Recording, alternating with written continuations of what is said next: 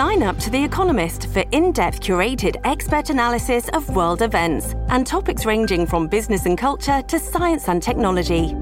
You'll get the weekly digital edition, online-only articles, curated newsletters on politics, the markets, science, culture and China, and full access to The Economist Podcast Plus. The Economist is independent journalism for independent thinking. Go to economist.com and get your first month free. A lot can happen in 3 years, like a chatbot may be your new best friend. But what won't change? Needing health insurance. United Healthcare Tri-Term Medical Plans, underwritten by Golden Rule Insurance Company, offer flexible, budget-friendly coverage that lasts nearly 3 years in some states. Learn more at uh1.com. This episode is brought to you by Shopify. Do you have a point of sale system you can trust, or is it a real POS? You need Shopify for retail. From accepting payments to managing inventory, Shopify POS has everything you need to sell in person. Go to shopify.com/system, all lowercase, to take your retail business to the next level today. That's shopify.com/system. I'm Jason Pack, and this is Disorder, a podcast where we try to find a semblance of order, if it is possible to find any order, in our mad world. But what do we do when there is no order to be found? Well, then we try to diagnose the disorder. And today we have a special bonus episode for you. There isn't much order to be found, but there certainly are random disordering militias like the Houthis based in Sada in northern Yemen. And they're doing some mad and bad disordering of container shipping and oil tankers going through the Bab el-Mandab towards the Suez Canal. So it's really a very unfortunate time if you have some goods in East Asia or some crude that you want to lift and load in the PG and you'd like to get it to the markets of Northern Europe or America. And in these times when the world is so disordered, what we try to do here on the Disorder podcast is actually to order the disorder, to propose ways in which, as horrible and as negative-sum as the crisis is, and this is a very horrible and negative-sum crisis, there's an opportunity here. There's an opportunity to make the case for global ordering. Why is it that we in the international community might actually wish and want to work together to have global institutions, to have Anglo-American-led solutions that bring in East Asian and Latin American navies to order international trade because it's positive sum, rather than to allow and promote disorder because it's negative sum. So please join us on this positive sum journey today as we talk about the crisis in the Red Sea.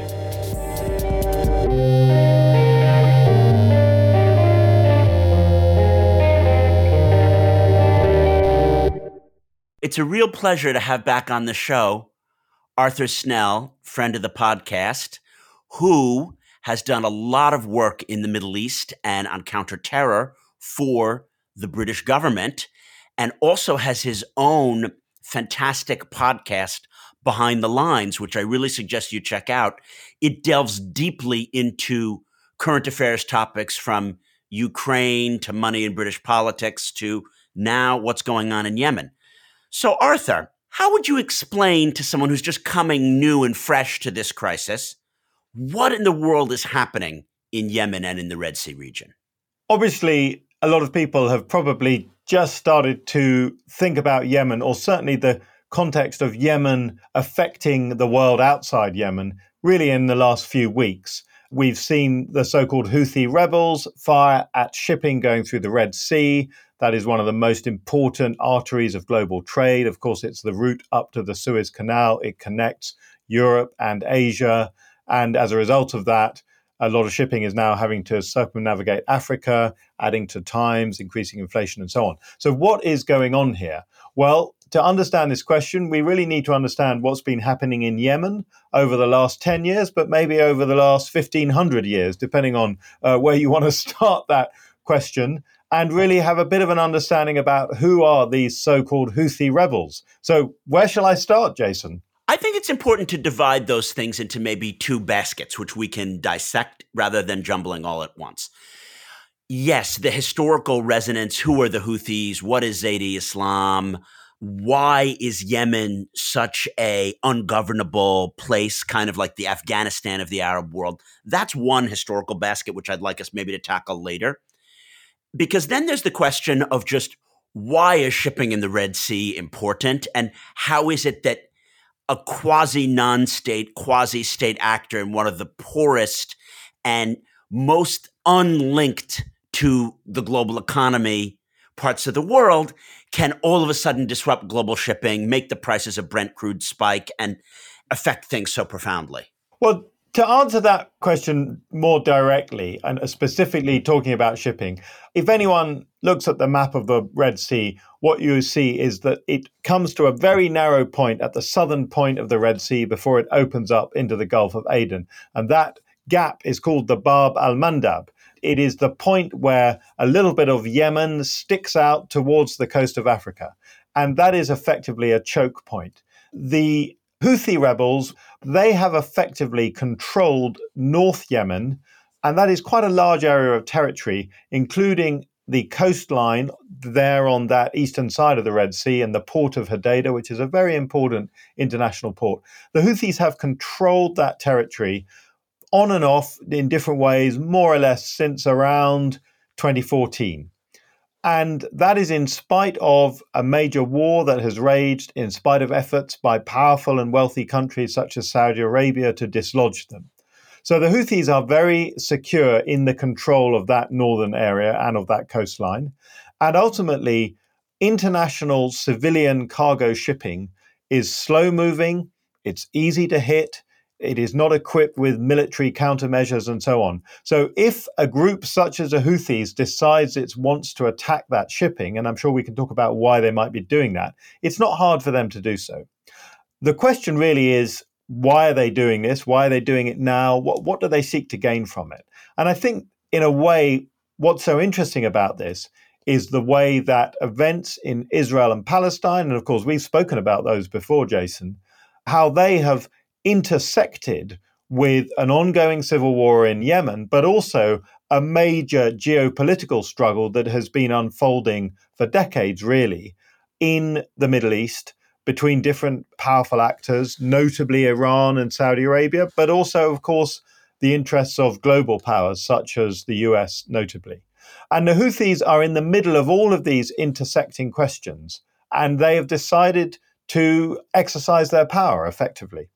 And I think that the two baskets we identified are really connected in this point because Aden and Yemen in general have always been important for global shipping.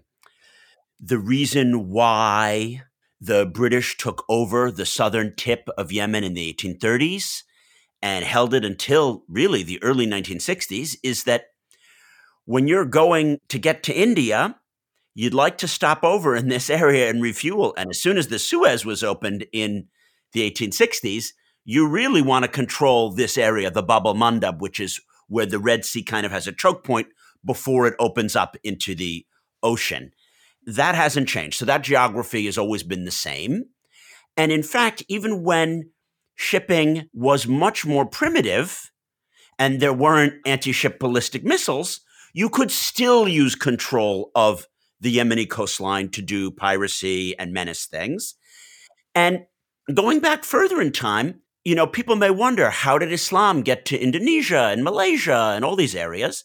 And this is because in the late European Middle Ages, Yemen was a very wealthy part of the world, just as it had been in the Roman Empire because of its trade of frankincense and myrrh and various other commodities. And Yemeni shippers and traders, particularly from the Hadramaut region, went to places like Indonesia and Malaysia, and they, through trade, spread Islam, and they were some of the wealthiest merchants in the late European Middle Ages. And that kind of turns everything on its head, which explains why there are these traditional skyscrapers from the 15th and 16th centuries in Yemen. So, as I love to do, Arthur, I've digressed and I've mixed and matched our baskets here. But while we're staying on the non-historical bit, I think the key thing is, independent of larger political issues, attacking shipping is a very big deal. And when I think of what is hegemonic ordering, and this is the Disorder podcast, and I hearken back to previous times when the globe was more ordered, it used to be that there wasn't the ability to control information or set weights and measures in far-flung territories. The Roman emperor was totally fine with the fact that weights and measures and language and stuff were different in various areas. But what people wanted to do was to make sure that in the main arteries of trade, you wouldn't get murdered and the caravan or the ship couldn't be raided. And if you go back to the Second and Third British Empire, and particularly the role of Britain after the loss of the American colonies, the most important thing was to make sure that the primary routes of trade were open. And what America took over from Britain with the withdrawal from east of Suez was to make sure, particularly, that tankers were not being attacked. And if you look at what Saddam Hussein did in attacking Kuwait and what the Iranian revolutionary regime has done from the 1980s onward, it would only occasion global ordering at the massive scale when shipping was threatened, particularly cargo ships carrying crude oil.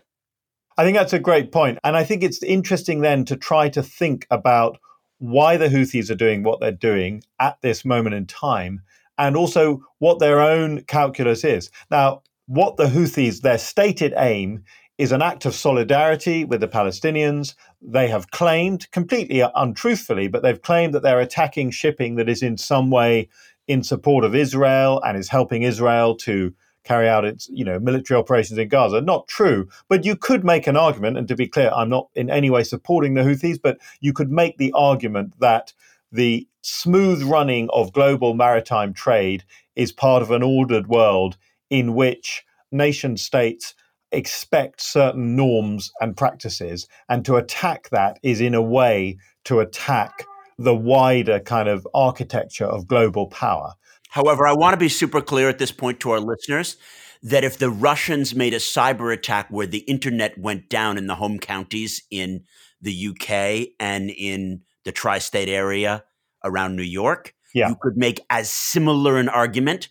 Hey, we've done this in support of the Palestinian people, because it is that the American and British consumer and producer can go about his daily life and trade stocks and keep the economy open that allows the Israelis to continue their war. In other words, it's not like this shipping, which goes through Suez and is not stopping in even what the Houthis would call occupied Palestine, is in any way more central than, say, the functioning of the internet in Greater London. There are two differences. One is that the Houthis are Arabs, so they have an immediate audience in the Arab world. And the second is that they are taking an action in a geographic region, which, although not adjacent to Israel, is certainly within a kind of regional context. So what the Houthis have done is they have decided to take a stand, and the way they're portraying it is that they're the only people in the Arab world who are taking a firm stand to defend the Palestinians. And they have done something brilliant from their perspective, having been seen by many people in the Arab world as a kind of fringe movement, slightly crazy bunch of Yemenis living in the hills with a slightly obscure version of Islam. They are now at the front rank of the sort of Arab resistance. If you think about every single country in the Arab world, not one single Arab government has taken a concrete action to prevent Israel from doing what it's currently doing, whereas the Houthis have done that. But I think the other thing that the analogy I might make with the Houthis, imagine a pop group that's had a very kind of local following and they've done all right and they've played local festivals or whatever, and then they suddenly have a breakout hit. And actually, they don't really know how to deal with this success. And I think it's quite possible that the Houthis haven't really taken on board the seriousness of attacking global maritime trade. They haven't taken on board the degree to which almost every country on planet Earth has an interest in sustaining that. Yes, there are moments of high tension in history that we can look at where, for example, the Iranians have attacked tankers and so on. But it is extremely rare to have a fairly indiscriminate attack on civilian global maritime trade, which is what we're now seeing. Arthur, I think that was a good overview in terms of what is happening in the Red Sea and Yemen. You have this movement, the Houthi movement, which goes back to the 1990s and to the split apart of North and South Yemen. It's based in this particular sect of Shia Islam, and they have defeated both the Saudi intervention and the international recognized government to come to dominate an area of Yemen which was always beyond government control, and that's very northern Yemen, particularly around Saada. Now, to catapult themselves to the top table, they're the first Arab movement or quasi-state-like movement in the Arab world to do an action in solidarity with the Palestinians. So let's zoom out and talk a little bit about the players. So we've mentioned these Houthis. The name Houthis is after an individual, Hussein al-Houthi, who led a kind of militia struggle against the Sana'a-based government. And so what I want to ask you is this movement a ragtag mafia? Is it a religious movement? Is it one of these standard Arab tribal ethnic solidarity movements? What is the mojo that the Houthi movement has, and how is that relevant for what they're doing now?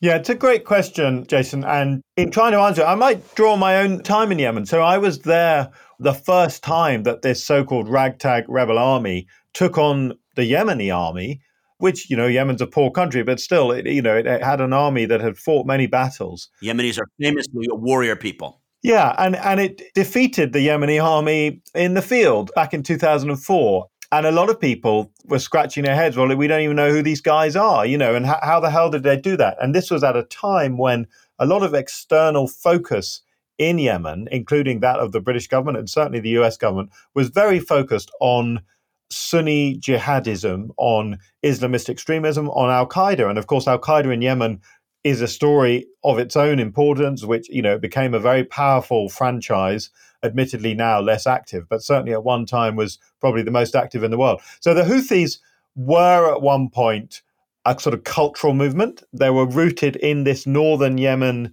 environment, very rugged environment. They're rooted in the religious traditions of Zaydism. Now, people call it Shia, but it's not the same branch of Shia that the Iranians follow. And in fact, in practical terms, it's very, very close to what most Yemenis who are not Zaydis, who call themselves Shafi'i, which is a type of Sunni Muslim, effectively between the two, you would talk to Yemenis and they would kind of say, well, it doesn't make too much difference to me. I can go to either mosque. I'm not that bothered. But in its origin, it was effectively a group that was asserting its cultural and local traditions in the Saada region against Saudi influence and, interference. And that was normally religious because the Saudis were financing the Salafi Sunni religious movements and also against the government in Sana'a. So they were kind of against everyone. And I've been up to Saada. It's a place where the mountains are unbelievably rugged. You can see how people who've lived in that area for centuries, millennia, don't have much time for outsiders. It's a kind of classic mountain mentality that you see. That, I think, is the origin of the Houthi movement. But what it is now is a government of a large part of territory, not the whole country, but a large portion of Yemen. And they've been controlling it. They have government ministries, they have public services, but that they are now acting much more like a highly militarized, rather vicious, certainly undemocratic, but still a government in an Arab state. The Houthis have gone through a similar transition that Hezbollah did in Lebanon of being a sub-state, state-like entity which provides services. I think that it is worth pointing out that Shiism in the Arab world has tended to exist in geographically marginal areas. But for me, I think that the history of Yemeni tribal and solidarity networks is really important, which is that the state has always been hated and not trusted. Yemen has, because the central government is poor and seen as corrupt, it's never had coherent governance. And this makes it very different than anywhere else on the Arabian Peninsula, where there's more oil, there's more centralization, there are ministries, and those ministries can essentially bribe people with, hey, here are some scholarships, your kids can go study in Europe, or, this is the great healthcare that you can go have in Jordan. The Yemeni government doesn't have that, and hence it is at these local and tribal levels where there's solidarity. And that standing up to the man gets you so many brownie points in that context. Yeah. To stand up to the state and to stand up to the international system, what better than to say that you hate Israel and you want to kill the Zionists and down with the Jews and we support the Palestinians. This is the periphery standing up to the man. We're going to stick it to the man. I think it's critical to convey how popular that cause is, not only in the Arab Street in general, but in Yemen and in northern Yemen and in non-urban Yemen. Thousands, if not tens of thousands of people have gone to demonstrations in support of the Houthis and have rallied to them militarily because they're bombing random shipping, which is not connected to Israel. But because of the rhetorical implications for Yemeni tribal resonances here. The dynamic of rebellion and reward is the feature of how Yemen has been governed for time immemorial, because when you have a very weak central state, what you can't do is sort of rely on it to provide a highly organized health and transport system. So you end up having a much more transactional relationship. Now, there's a person we haven't mentioned, but is very important in this story, is Ali Abdullah Saleh, who was president of Yemen for decades. And he's another person who, in a way, does fit this dynamic. He was a warrior. He was a military commander. He had commanded several armies in battle and in the end died basically fighting a battle. And that was, in a way, always the way that he was going to go. The way that he administered Yemen was this sort of constant tug of war that you would have with different regional interest groups that would be loyal to him, but then if they didn't get what they want, they would probably fire a rocket-propelled grenade at the local government headquarters. Then the president might, if it was a big enough thing, he would fly to that particular place and hand out largesse, weapons, new trucks, other sort of rewards. But effectively, this thing is you reward violence and you reward rebellion. I think that is definitely a feature of how a country like Yemen, with a very weak central government, has run itself. I think, though, that the Houthi phenomenon, there's something a bit different about it, which is that we've seen it grow over time. It started out as this local sort of regional movement. The Houthis became involved with the wider Arab Spring kind of democratization movement, which was very strong in Yemen in the immediate aftermath of the Arab Spring. And also, at one point, Ali Abdullah Saleh, this former president I mentioned, also allied himself with the Houthis. So what you see now, at its core, it is, yes, still this group that was started by a family called Al-Houthi, but they are much more than that. They have become, through a mixture of kind of ruthless politics, military victory, perhaps fundamentally a kind of a fundamentalist approach, they have become rulers of many of the forces that are present on the ground in North Yemen, that themselves are not necessarily classically part of the Houthi Zaidi movement. And that's given them quite a strong power base. And then, of course, building on that, they've also, in more recent years, enjoyed support from Iran, and particularly in the form of weapons being supplied to them.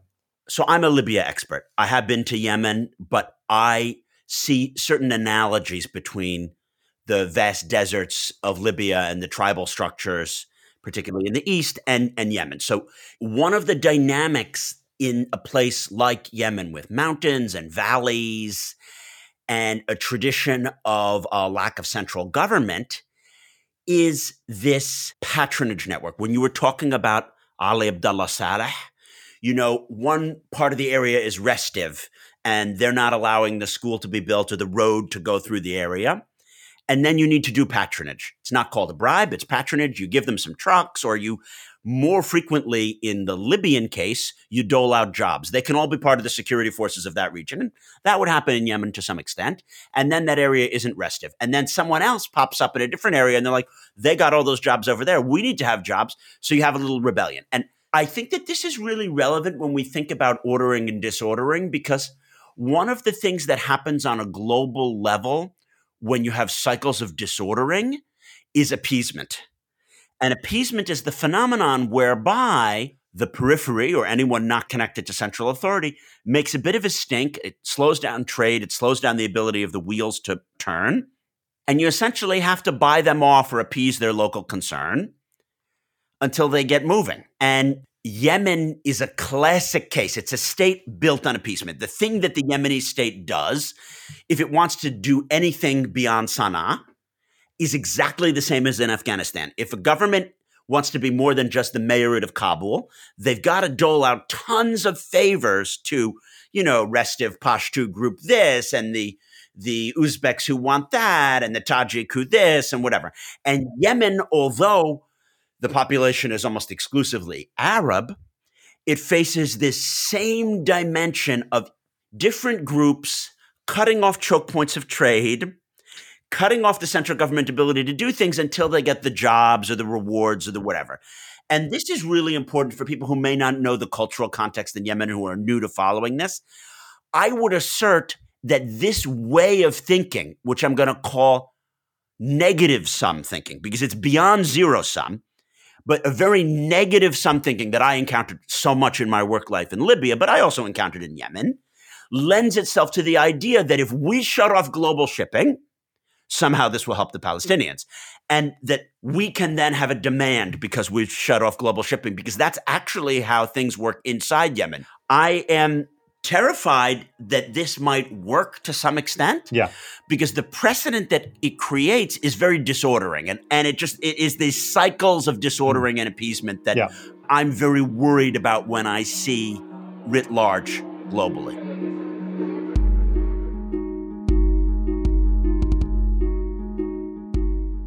I think an important point is that the very rugged nature of Yemen means that they're not going to be militarily defeated. I was reading an article in the New York Times today about how Kirby, the State Department spokesperson, is like, our airstrikes are already, having an impact on degrading Houthi capacity. And I'm like, I don't buy that, because the ability to deter the Houthis, I think they're undeterrable, because, the place has already been bombed to the Stone Age by the Saudi Emirati-led coalition. That didn't affect anything. So you're not going to deter them by bombing them. We're not even going to drop 1/100th of the bombs on them that the Saudis have already dropped. And then degrading their capabilities. I mean, these are guys who can hang out in caves. And yes, we may get some missile launchers. That's great. Do you know what I mean?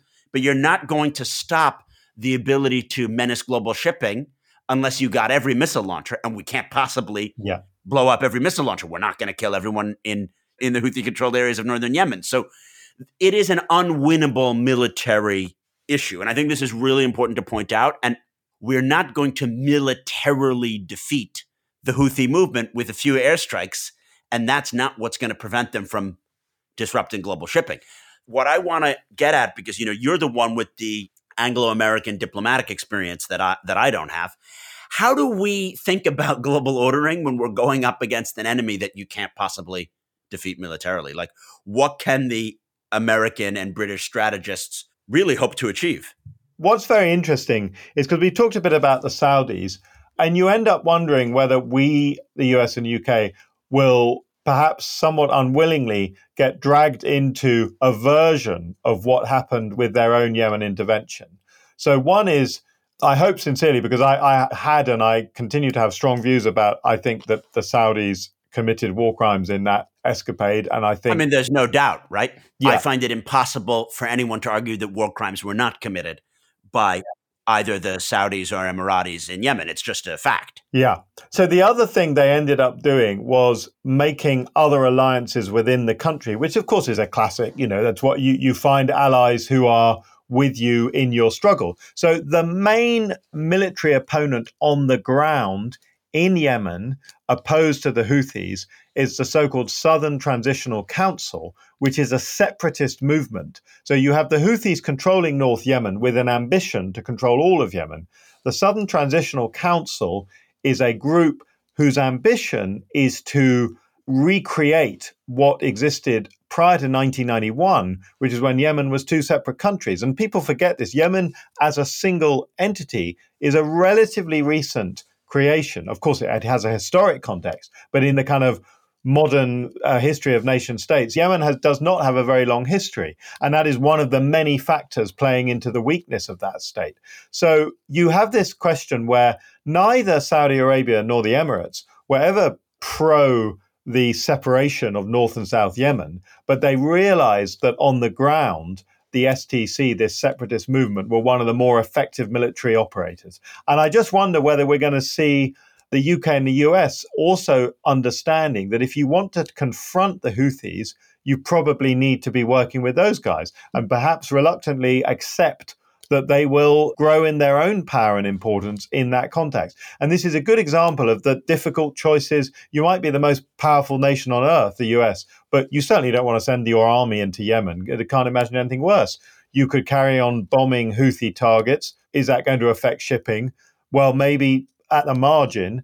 So what are your other options? Well, one option might be to support other entities on the ground that can limit the Houthis' power. I want to get back to this idea of disordering, but just say, as we're throwing out dates and North Yemen and South Yemen and Ali Abdullah Saleh, there's such a complexity here. We're going to put a really good article from Time magazine, Made by History, in the show notes, which, although I don't agree with the analysis because the author is saying this means that we shouldn't do anything militarily because Yemen is so complex and has repelled outside interventions at all, it's still a great history about Yemen. We're also going to toss in the show notes an excellent article written by Elizabeth Braw, who is a columnist at Foreign Policy and senior associate fellow at the European Leadership Network, where she's talking about the unique role of Britain. This is a rare example where Britain really can be a global leader, Arthur. Maybe not doing 50% with the US of the trying to restore order to the maritime space, but maybe 20%, and a very meaningful 20%, because Britain does punch above its weight, not only in the maritime domain, but particularly in the maritime domain in the Eastern Med, the Red Sea, and the Arabian Gulf area in general. So there is an argument, although there are no good options in terms of deterring the Houthis with Tomahawk missile strikes. Obviously, you're not going to occupy Yemen. That's a crazy, but some kind of global ordering that deals with shipping needs to happen. And I see an Anglo-American coalition which gets as many European and East Asian and Latin American and maybe African states on board and Arab Sunni states who are willing to participate, because this is a great example where we in the kind of ordering game can make clear what the role of having international law and Western coalitions is. The point about seeing the utility of naval power, what is naval power for? It is to enable peaceful, free trade at a global level, which even for people who are scared of globalization, maybe because they come from a leftist perspective, it's still hard to argue with that simple principle. Particularly when it's not a question of how your country does or doesn't do the tariff and the paying of the workers later, which is really great. I want to pay workers more and have humane conditions. It's a question of, should we force them to go 5 or more thousand kilometers extra and burn completely unneeded fuel? Yes. There is no benefit here. Yeah. But I think what is very interesting then is if we look at the role of China here, I wonder whether for China, the existence of some ambiguity on the idea of free maritime global trade is actually relates to their own story. They have, of course, their designs on Taiwan. We're talking just after Taiwan had its election, where China did not get the result it wanted in spite of heavy interference in the politics of Taiwan. And of course, the wider question of the South China Sea, where China makes an extravagant territorial claim, which is not recognized by other countries. But then China gets very cross when the navies of, for example, Britain or America say, well, we have a freedom of navigation because this is international water. So I think, is it possible? I think China's immediate motivation is simply to allow the US in particular and other Western powers a level of discomfort, and it just suits them to see that unfold. But I wonder whether this concept of ambiguity around freedom of navigation is in part because they benefit from that ambiguity in their own backyard. Yes, and I think that this gets at the extent to which the Chinese, when it suits them, are willing to play the role of disordering international power. And as a disorderer, maybe not at the level of Russia or Iran in terms of the commitment to pure disordering, but as a disordering power, ambiguity around, does international law actually function? Can you actually enforce that these are international waters? Is the global maritime environment working? That suits them. Because then they can use hard power and coercion when it suits them. Please join us after the break where we try to order the disorder.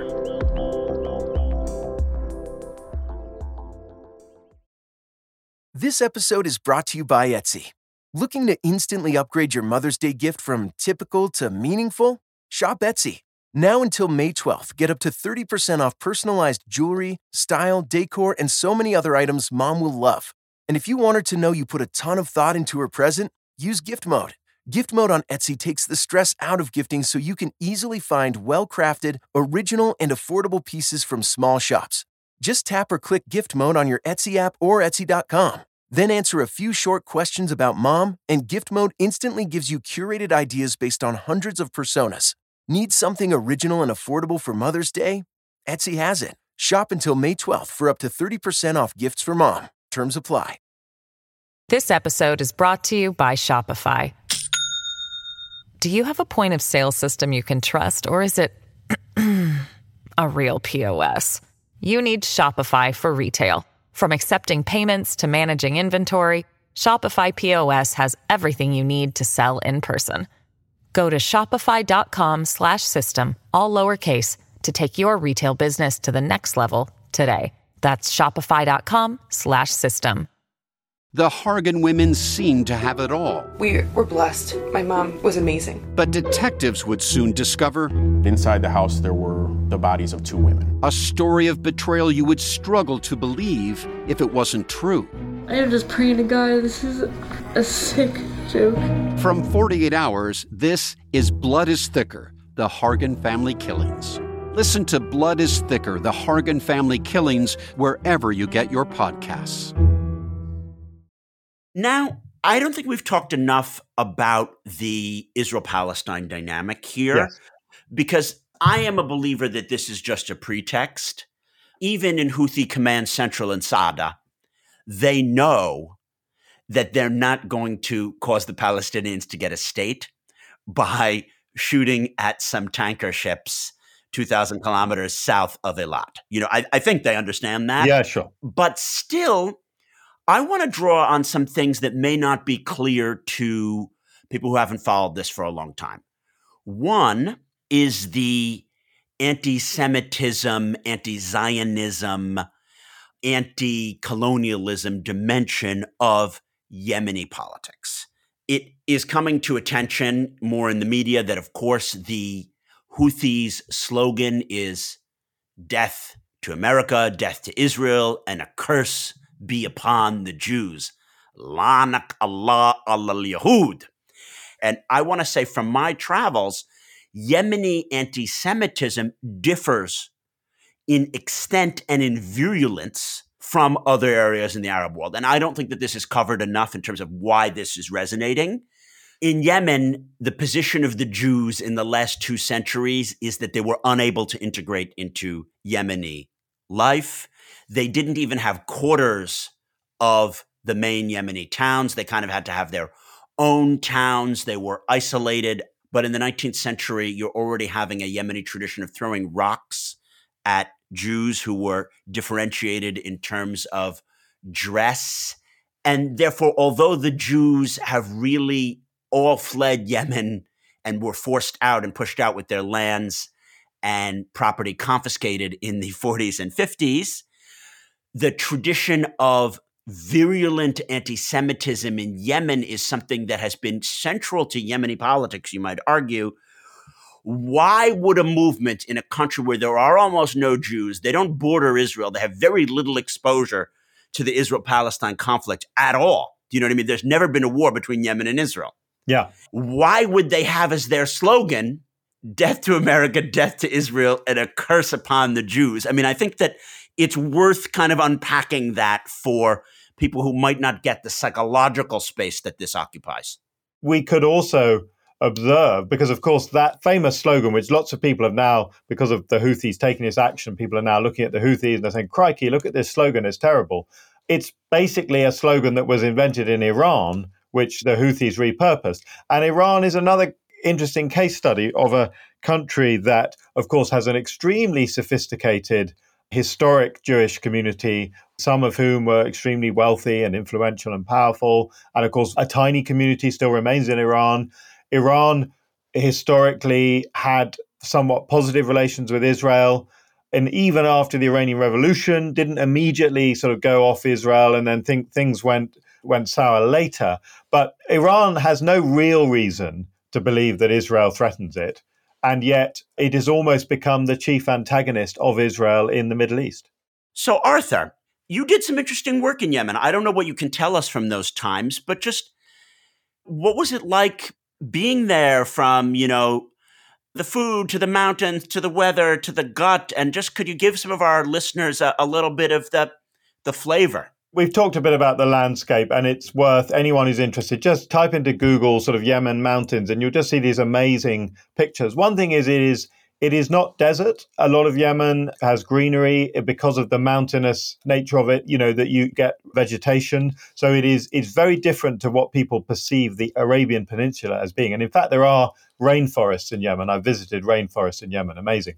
But I think the thing that is really the most striking thing about Yemen is probably the architecture, because if you visit any country in the Sunni Arab Gulf region these days, you'll see amazing modern architecture.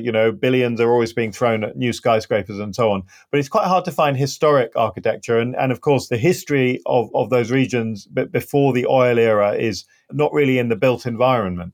Whereas Yemen has ancient cities that are still lived in today as they would have been more or less several hundred years ago. The sorts of cities where there's a wall around the city and at night they close the gate. And the architecture is stunning. And the craftsmanship, the artistry, all that goes with that, which is ultimately an expression of civilization. And I think that to me was something that I've always held as so important, because I think the richness and the complexity of its history and culture is really something that is utterly remarkable. And until you've seen it, it's basically unbelievable. Yes, Yemen is a cradle of civilization, which makes it all the more sad given how much civilization that there has been there over the centuries. What has happened to Yemen in the later part of the 20th century and now, because this isn't going to end well for Yemenis, Arthur. And I think this is a great point to pivot. To wrap up, how is this all going to play out for the Yemenis? How is this all going to play out for global shipping?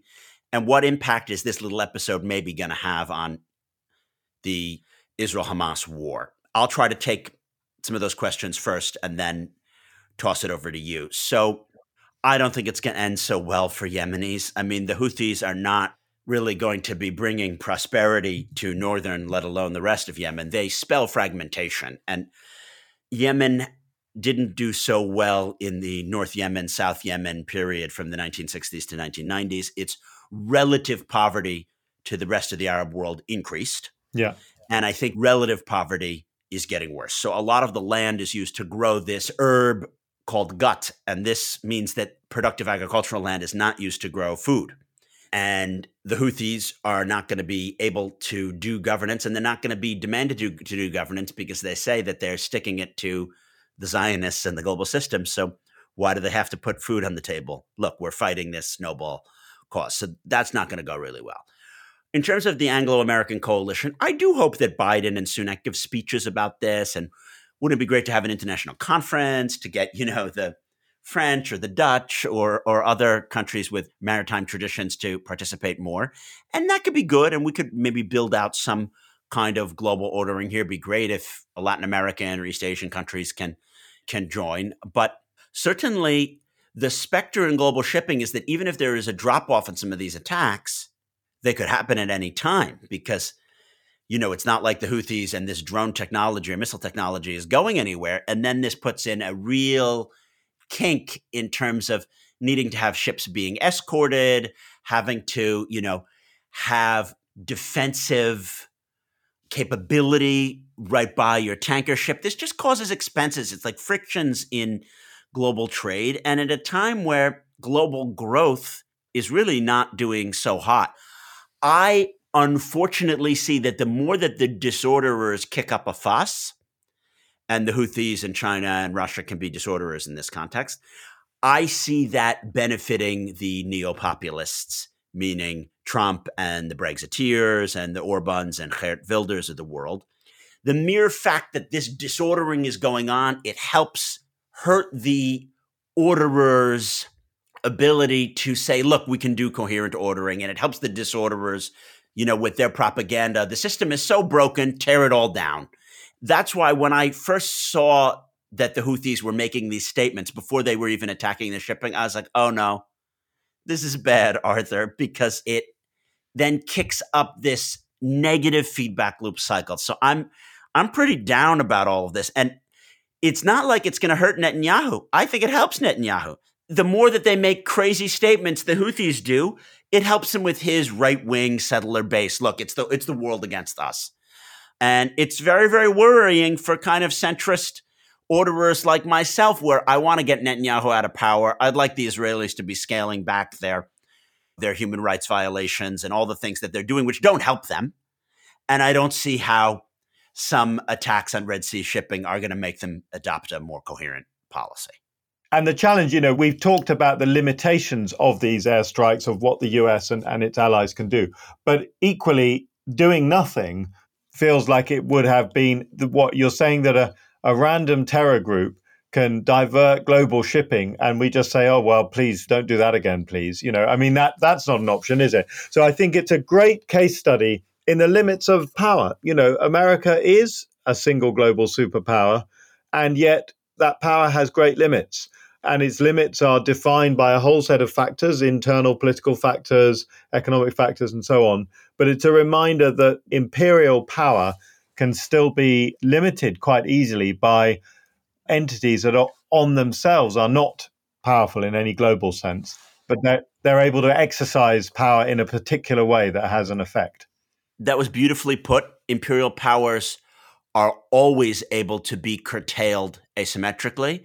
But I might argue that the very nature of the enduring disorder and 21st century technology allows even weaker powers to more derail things. In other words, all you need is a little drone or a computer and the ability to hack in. North Korea and some Houthis can make a big, big, big disruption. So on this very, very pessimistic note, commenting on our mad, mad, mad world, Arthur, really great to chat with you. And I look forward to talking about things from climate change to the Iowa caucuses to European trade and other matters another time. Absolutely. Thank you, Jason. Well, that's it for this week. If you too would like to help order the disorder, and if you'd like a world where your Chinese manufactured components for your Amazon delivery might actually arrive on time, why don't you tap follow right now and you'll be notified whenever a new episode drops, because sometimes, we have these bonus episodes and they come out at random times. So you've got to follow us if you want this kind of content. We're also on social media. Just search at Disorder Show. And finally, given the complexity of the Houthis, we thought that you might like some background on their history, on Zaidi Islam, on Why did Yemen get divided into North and South? We have links on all these topics in our show notes. Our producer is George McDonough. Our executive producer is Neil Fern. Thanks for listening, and hope you have an orderly week.